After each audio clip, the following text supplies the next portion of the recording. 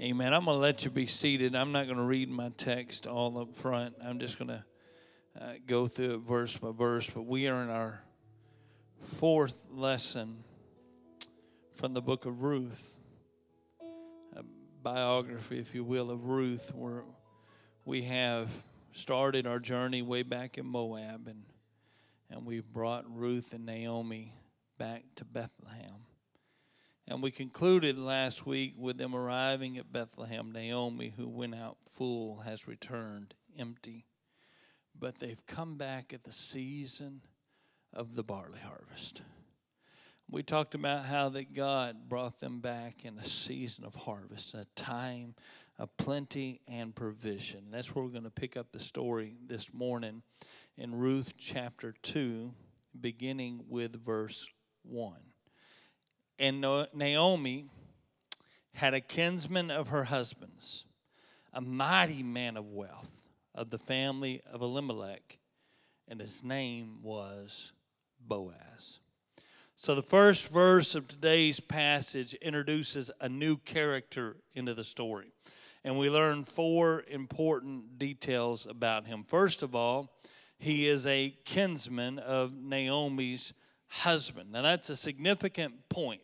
It's something that the Jewish reader would pick up on a whole lot easier than you and I would pick up on, because a Jewish reader would recognize immediately that this character now qualifies to fulfill the Levitic law that we talked about in the very first week or so when Naomi was trying to get her daughters-in-law to turn back and go back to Moab. And she said, you'll never be able to find a husband because the law says it has to be a kinsman. And I haven't had any other children, and there's no one else that you could marry. And so there's no hope for you. But now we introduce into this story a character that's the first glimmer of hope for Ruth. Hope that in spite of Naomi's insistence that there would never be another marriage for Ruth, that it may still be a possibility. Here is a man who is related to her husband, who is able to fulfill the law. The next thing we learn about this man is that he is a mighty man of wealth. He's a man of substance. He's a man that this isn't just any ordinary run-of-the-mill Israelite. He's a landowner, amen. He has some standing in the community. He's got some wealth, amen. He's able to provide. The third thing that we learn is really a clarification of the first. We learn that he is of the family of Elimelech, that is Naomi's husband, Ruth's deceased father-in-law. And then finally, we learn his name. His name is Boaz. Interestingly enough, the meaning of his name is unclear. It's an incomplete phrase. Perhaps it is a simplification of a larger name, kind of like we may shorten Benjamin to Ben. And so we don't know exactly what Boaz means because it's just a fragment. But this Bible scholars tell me that most likely it's a fragment of a name that means I will trust in the strength of the Lord. That word Boaz draws from the word strength. And so something about strength and the Lord is what his name means. So here's a man he's a kinsman, he's wealthy, he has means, and he trusts in the Lord. Amen. Verse 2 says, and Ruth the Moabitess said unto Naomi, let me now go to the field and glean ears of corn after him in whose sight I shall find grace. And she said unto her, go, my daughter. So finally, the emphasis of the story shifts. Up until now, we've been more focused on Naomi, but this is Ruth's story. And my wife told me last week, I said, well, how are you enjoying this? She said, well, I'm enjoying it, but I'm getting a little tired of hearing about Naomi. This is supposed to be about Ruth, amen? This is the point in the story where the roles switch, and it gets to be about Ruth. I'll go home today with a happy wife, amen? Happy wife, happy life. Praise the Lord. And so for the first time in the book, we see Ruth emerging as the primary actor. It's also interesting to note that the narrator identifies Ruth again as a Moabitess. Now, it's not necessary to continually repeat that phrase. The beginning of the story has made it very apparent to us. Ruth is a foreigner. She's a stranger. She's a Moabitess. She doesn't have any claim on the promises of Bethlehem or the people of God. Amen. She's different. She's a stranger. And we don't need to be told that over and over again. We got that at the beginning. But the narrator of the story is using that repetition, the repetition of her foreignness, of her being an alien in a distant country, to keep Ruth's background at the forefront of the story. It's a literary device that's intended to increase our sense of wonder and awe as the story unfolds. Not only is God going to do the miraculous, but He's going to do it for somebody who isn't even one of His people. Amen. They come out of the land of Moab. And so we're going to keep being told over and over she's a Moabite.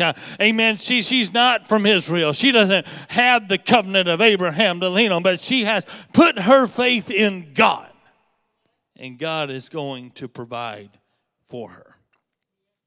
In this opening scene of the narrative about Ruth, we find her requesting permission of Naomi that she might go out into the fields and gather them some food. It's likely that the narrator includes this because he wants us to catch a glimpse of the lovely character of Ruth. The situation is desperate. Naomi went out full, but she has come back again empty. And their only hope of survival lies in Ruth's ability to go glean in the barley harvest. That harvest is presently taking place. So it's the natural thing. It's what she's going to do. But instead of just taking it on herself to go do it, Ruth comes to her mother-in-law and asks permission to go glean in the field. Now, there's no need to ask. It's a no-brainer. Either she goes to the field or they starve. But there's the character of Ruth that says, I'm gonna demonstrate love and respect for my mother-in-law, Naomi, this one that she has clung to, this one that she has said, wherever you go, I'm going to go.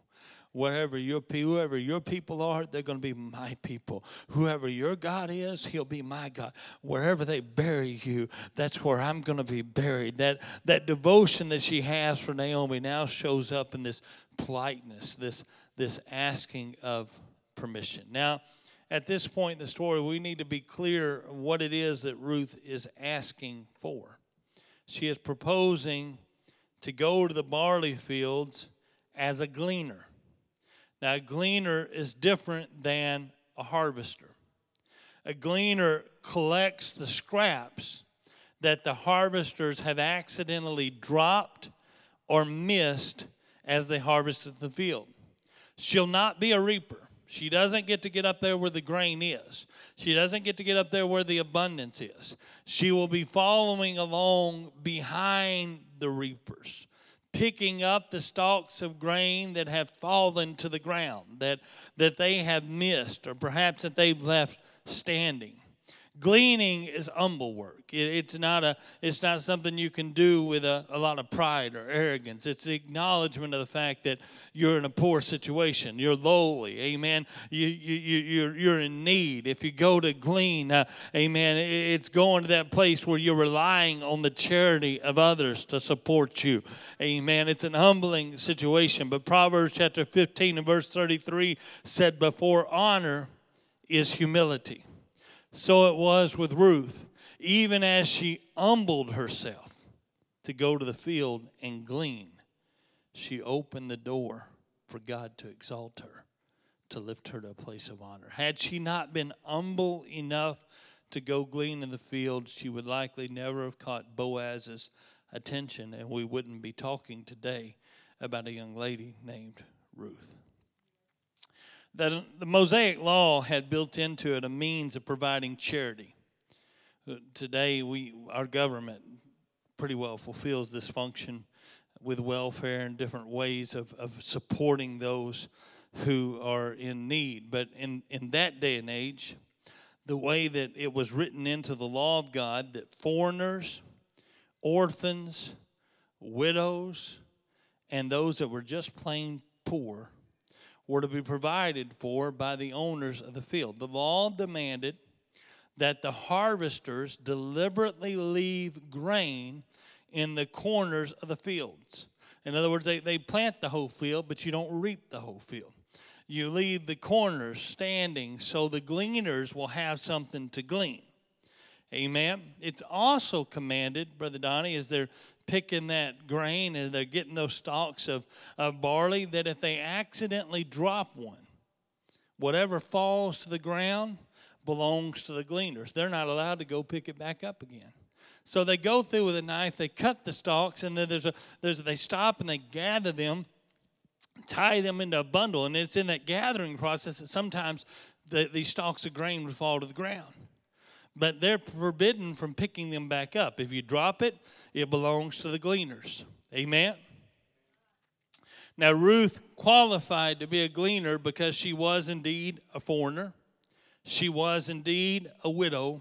And she was destitute or poor. So she more than qualified to work as a gleaner. But in those days, the days of the judges, and we said this in the first week, it was a time period where not everyone was compliant to the law of Moses. Some landowners didn't participate in this charity program. They harvested everything they could from the field. They took the corners. If you dropped the grain, you picked it back up again. You got the most that you could out of your field. And some of them simply would not tolerate gleaners at all in their fields. It was trespassing, if you will.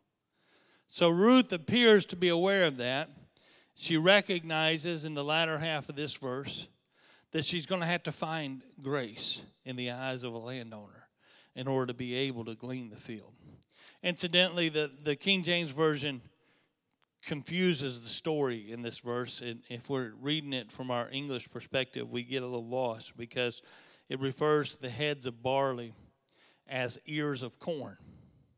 Now, that designation, ears of corn, made sense in a different time and place where barley grain was referred to as an ear of corn. But when you and I read it, we think that the story has now jumped from fields of barley to fields of sweet corn.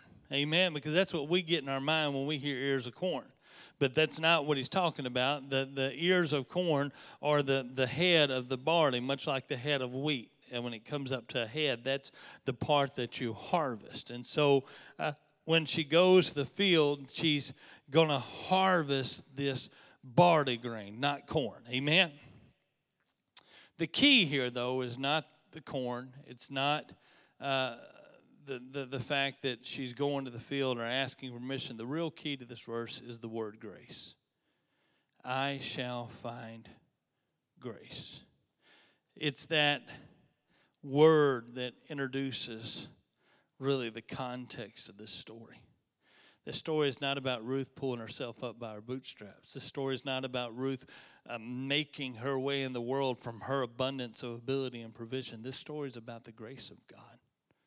It's about God who loves Ruth, a Moabite, enough to bring her not just into his family, but into the very lineage of King David and ultimately the lineage of Jesus Christ. That's the grace of God at work. Amen? Verse 3 says, and she went and came and gleaned in the field after the reapers. And her hap was to light on a part of the field belonging unto Boaz, who was of the kindred of Elimelech. So Ruth went to the fields that were being harvested in order to glean. Now that sounds like the obvious thing to do, but spiritually many people are not that wise. They're looking for spiritual food in all the wrong places. If you need food, you got to go where food is. Amen? If you want to glean, you have to go where the barley is being harvested. And if your soul is weary and in need of refreshing, you go to the house of God. Amen? That's where the refreshing is. That's where the blessing of God is being poured out. That's where that corporate worship is taking place. All too many times, folks stay away from church. They stay home from from church because they're weary and they're tired. I can't tell you how many times I've been told, Pastor, I just need to work some things out. When I get some things worked out, I'll be back to the house of God. My friend, that's looking for food in all the wrong places. What you need when you need strength, when you need encouragement, when you need direction, when you need blessing, when you need to be lifted up, when you need something poured into your empty soul, it only makes sense to go to the field where the harvest is happening. It only makes sense to go to the house of God where the grace of God is at work, where a man of God can speak life and hope and encouragement into your soul, where the fellowship of the people of God can lift you up and strengthen you and encourage you. If you want food, you got to go where food is found. Amen. The Hebrew word translated in this verse is hap, and hap is not even a word we use anymore. You got to understand the King James Version of the Bible was translated in Shakespearean English. Have you ever read Hamlet? That's the kind of English the Bible's in. So this word hap goes from all the way back to Hamlet and Romeo and Juliet. It's a word that doesn't even make sense to us. But the Hebrew word behind it is found 10 times in the Old Testament. And every time that it appears, it refers to the miraculous provision of God. It's a word that's often translated as denoting luck or chance. That word hap is a shortening of the word happenstance. It's a chance thing. It's a luck thing. But what the world calls luck and what the world calls chance and what the world calls happenstance is often the divine hand of God providing and working in our lives. It looked like it happened by chance, but he who orders your footsteps, he who defines the way that you walk, he who puts blessings in your path, he brought you to this place. And the narrator knows that, and he's used this word to draw attention to the wonder of what is about to transpire. Perhaps it's with a twinkle in his eyes as he inquires of his readers, what are the chances?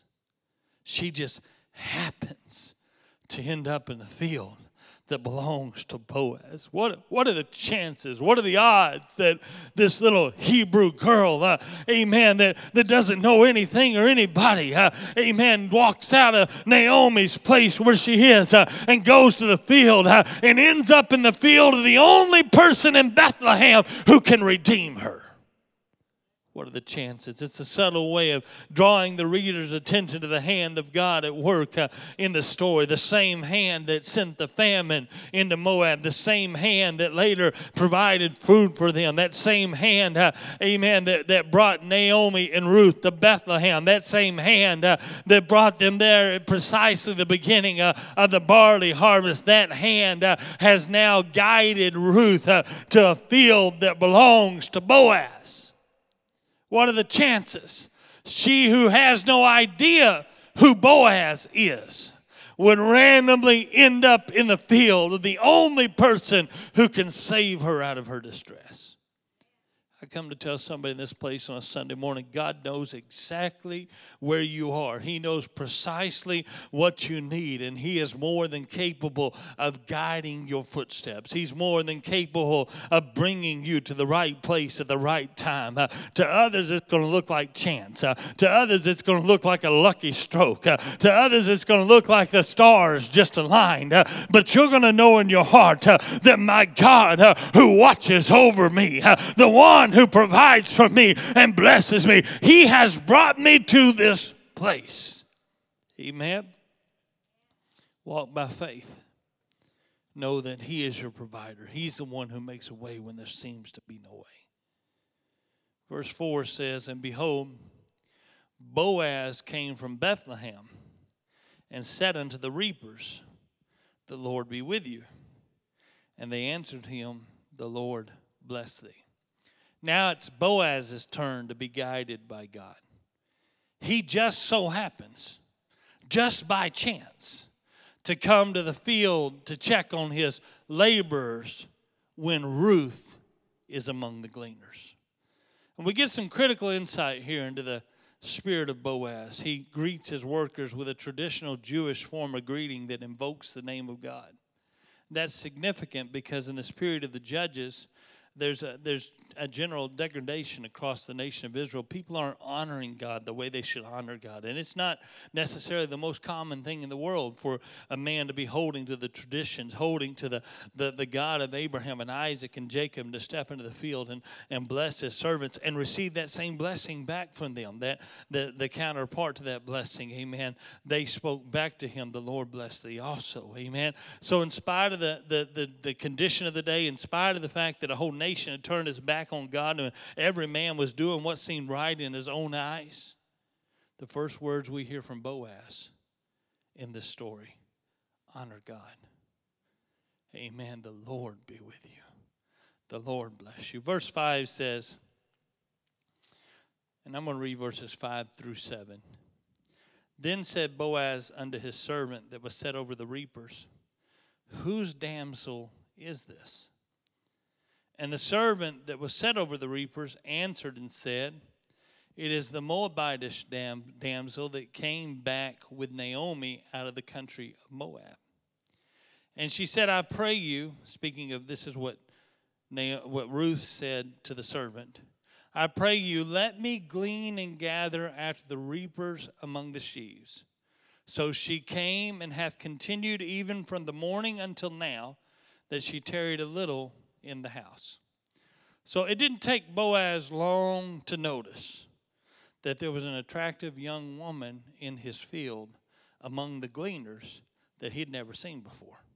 She wasn't from around here. Amen. She wasn't anything that was familiar to him, and she caught his eye. So he turned to the servant that is over the reapers, and he asked him something along these lines: who does she belong to?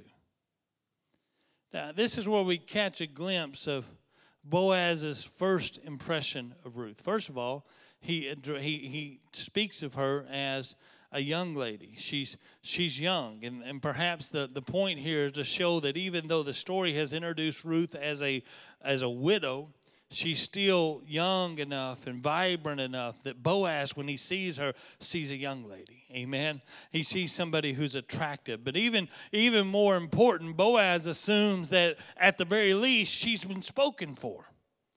Whose is she? It's a question that seems to arise from more than an idle curiosity about who's the new girl in my field. Amen. It's a question that seems to be saying, wow, who's the lucky guy? Who does she belong to? Who's laid claim to her? Many commentators believe that this particular exchange in this book is put there in order to reveal to us that for Boaz, this is love at first sight. He's laid his eyes on her, and he's realized there's a desire there. Amen. There's something there. I want to get to know her better. I'd love to be a part of her life. Who's a lucky guy? Who is it that has gotten her attention? And so he's immediately drawn to Ruth, so much so that his first question revolves around her availability. More than who is she, he wants to know whose is she.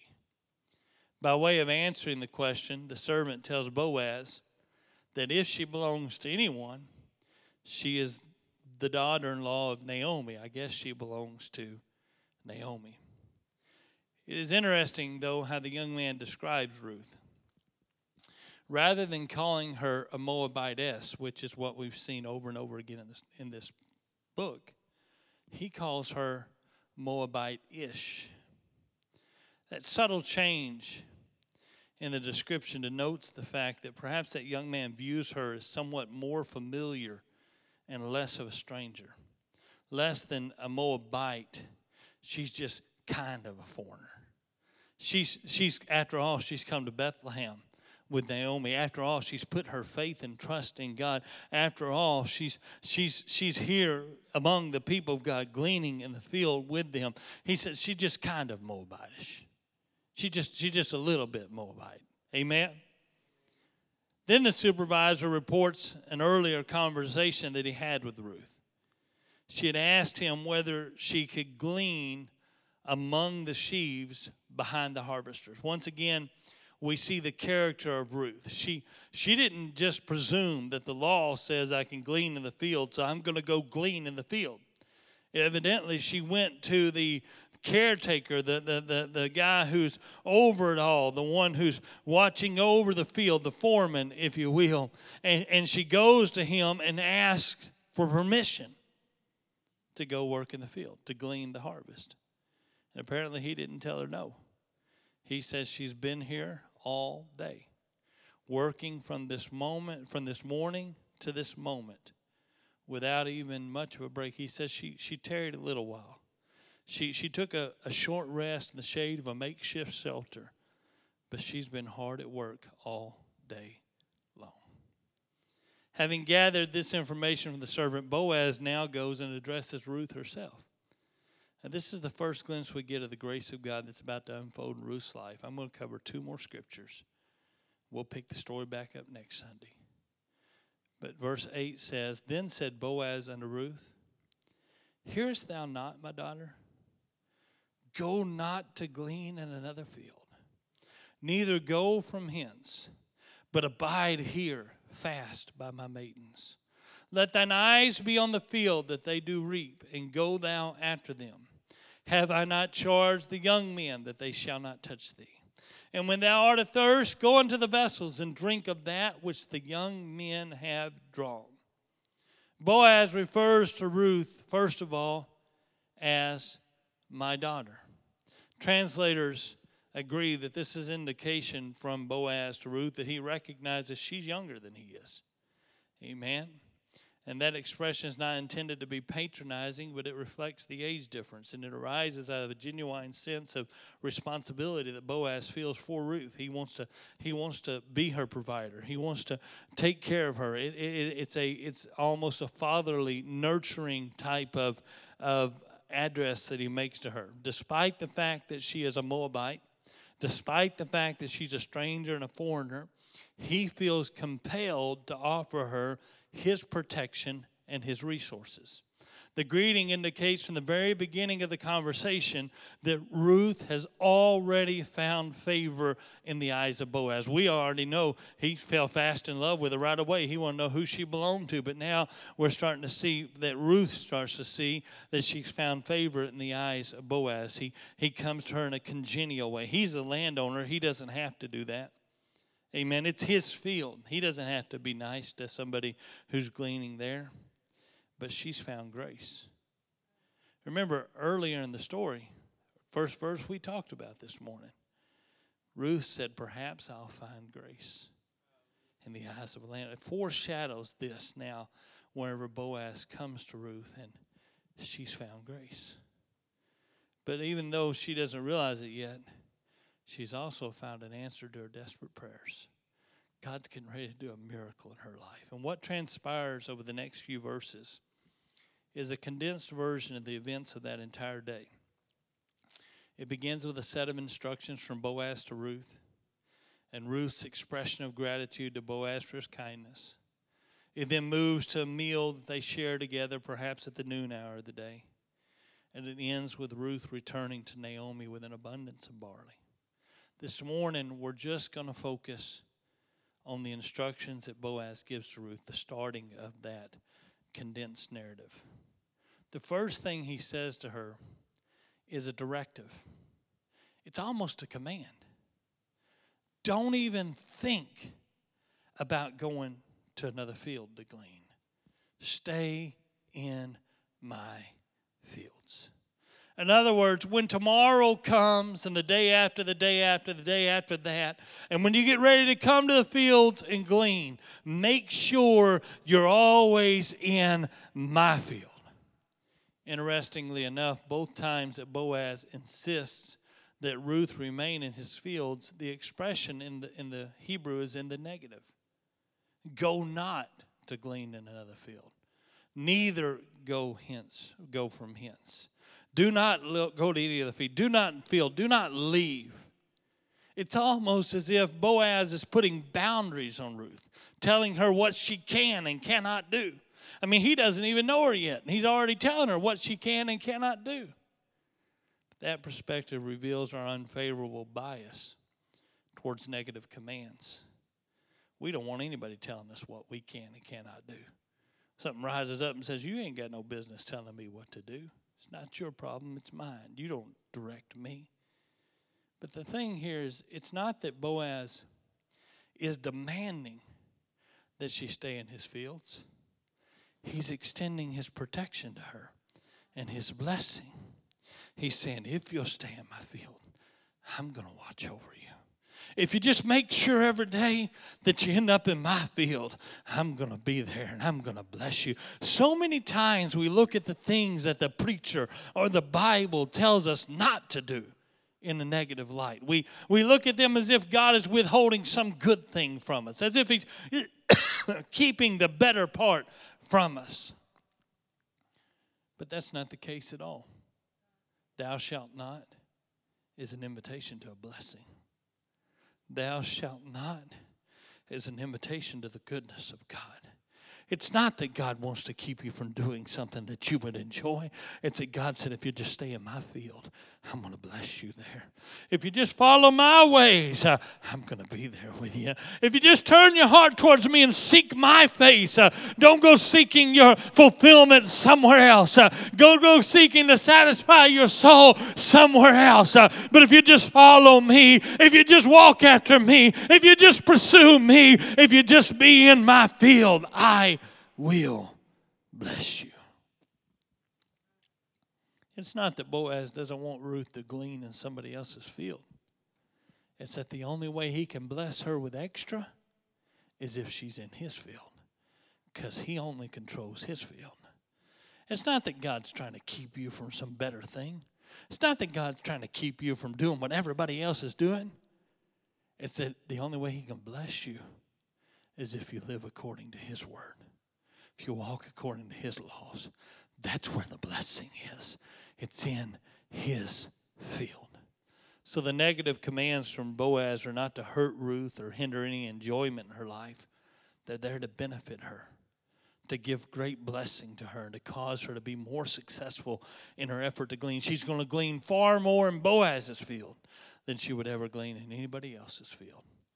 The psalmist said in Psalm 1:1, blessed is the man that walketh not in the counsel of the ungodly, nor standeth in the way of sinners, nor sitteth in the seat of the scornful. But his delight is in the law of the Lord, and in his law doth he meditate day and night. He shall be like a tree planted by the rivers of water, that bringeth forth his fruit in due season.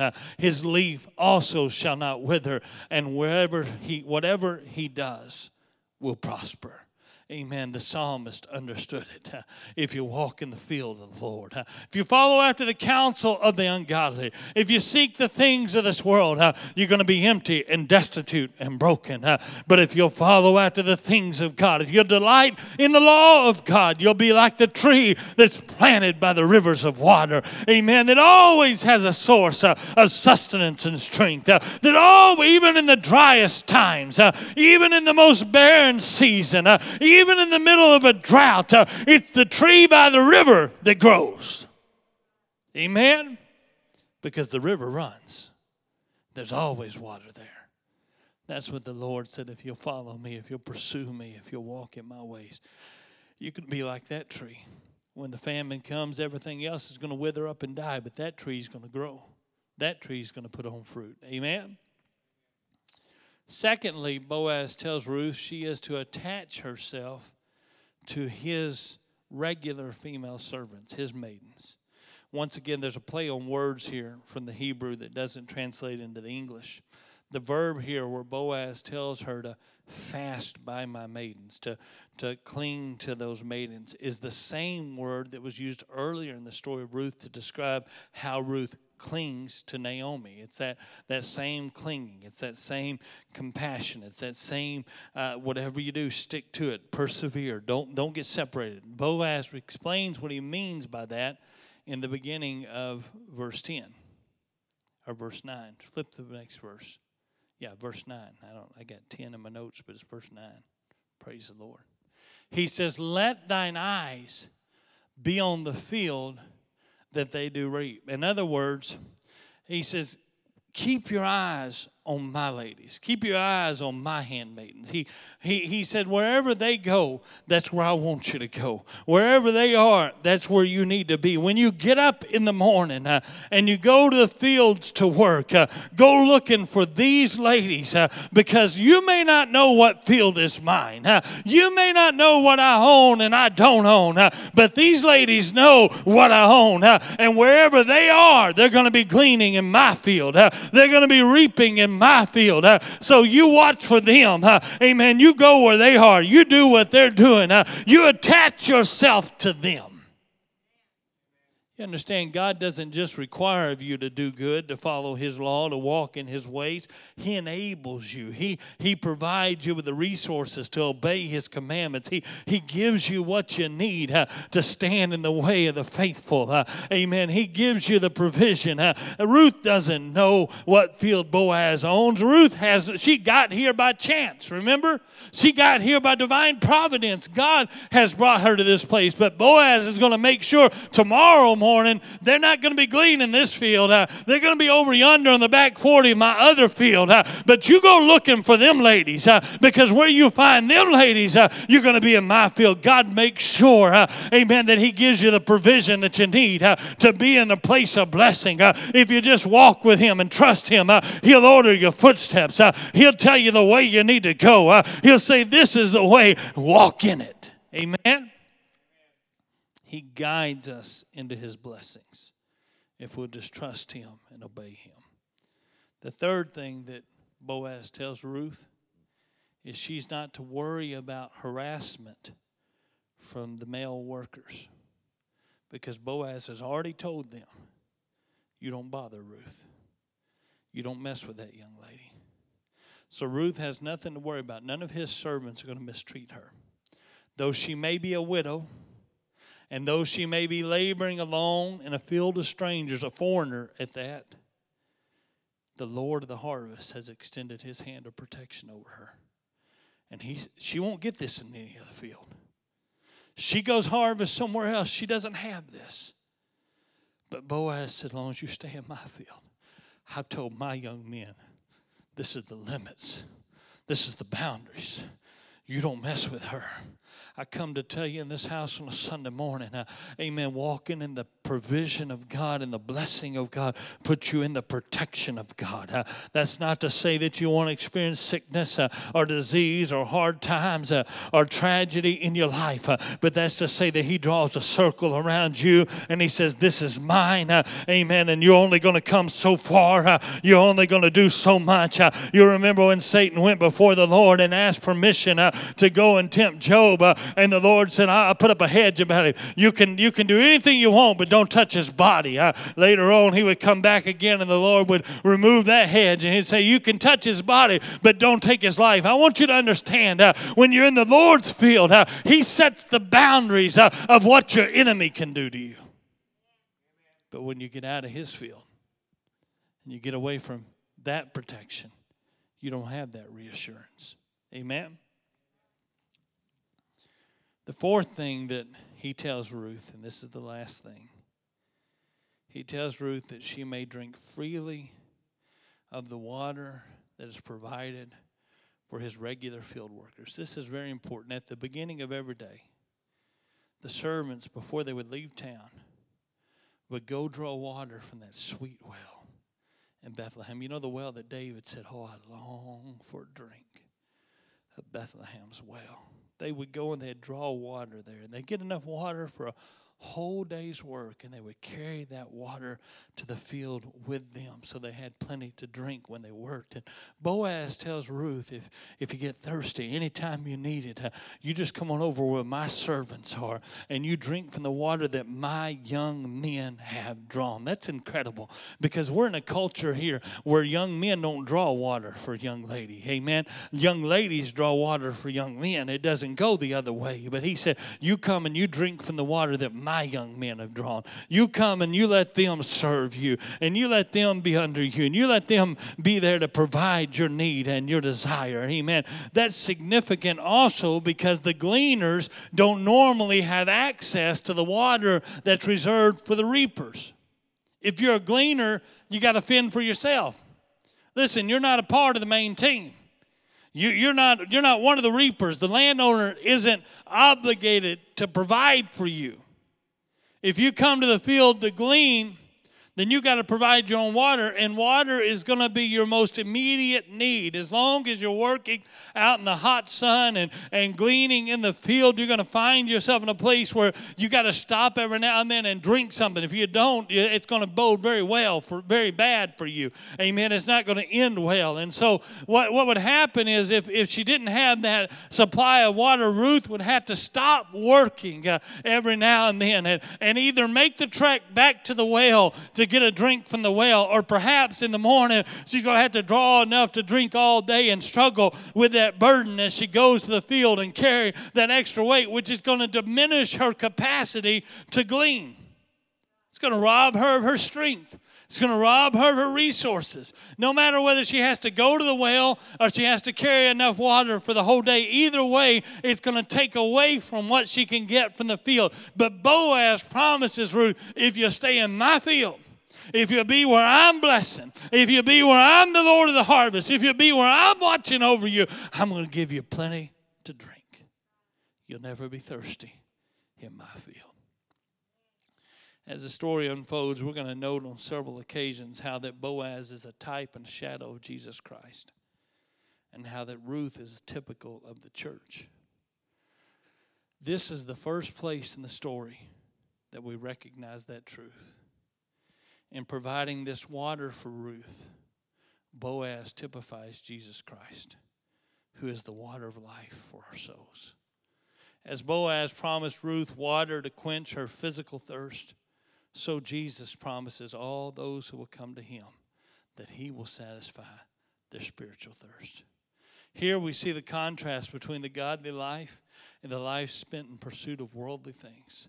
If Ruth goes and gleans in another man's field, if she goes off on her own and does her own thing, if she goes to seek her satisfaction somewhere else, she's going to be thirsty with no way to quench that thirst.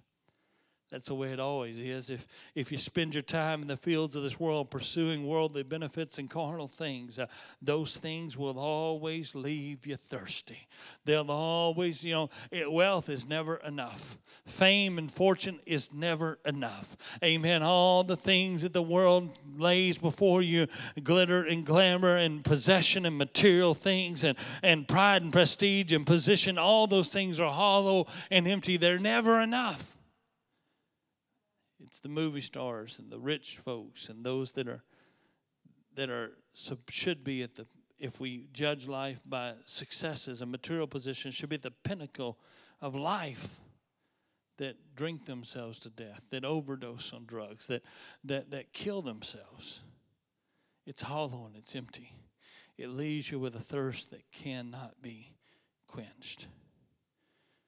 But Jesus is saying, if you'll walk in the way of the Lord, you'll be refreshed. Your thirst will be quenched. That's the context in which Jesus stands up on the great day of the feast in John chapter 7 and verse 37. It says, if any man drink, if any man thirst, let him come unto me and drink. Would you stand with me? He's not just saying, I'm one source among many. He's not just saying, if you're thirsty, you can come here to drink or you can go somewhere else. What he's saying is, if you'll come to me, you'll thirst no more. Think about it, folks. That's exactly what he told the woman at the well in Samaria in John chapter 4 and verse 14. Whosoever drinketh this water that I shall give shall never thirst again. But the water I shall give shall be in him a well of water springing up into everlasting life. I come to tell somebody in this place on a Sunday morning, the Lord is extending the invitation. Come glean in my fields. Come walk with me. You may be at the low point in your life. You may be broken and poor and destitute, a widow and a stranger in a foreign land, but come to my field. Because in my field there's provision. In my field, there's blessing. In my field, there's protection. And in my field, there's water to drink. Come and reap from my beautiful harvest. Come, thirsty soul, and be refreshed. Come, weary, and lay down your burdens. Come, those of you that are troubled, and let your heart be lifted up and encouraged. Drink from fountains of living water. Drink deep from a well that will forever satisfy your thirst. That's the benefit of working in the Lord's field. And I just can't help but feel so very strongly in this place this morning that God's reaching across this auditorium right now with an invitation. Come to my field. Come work for me. You may just be a lowly gleaner. That's going to change before the story's over with. You may be the low man on the totem pole, but that's not where you're going to stay. Come to my field. I want to lift you up. Come to my field. I'm going to bless you.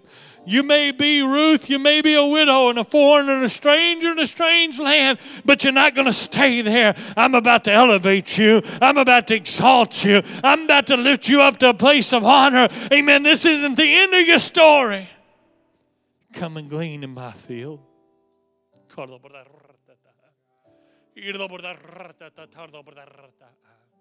Hallelujah. I'm going to ask you to find a place of prayer on a Sunday morning.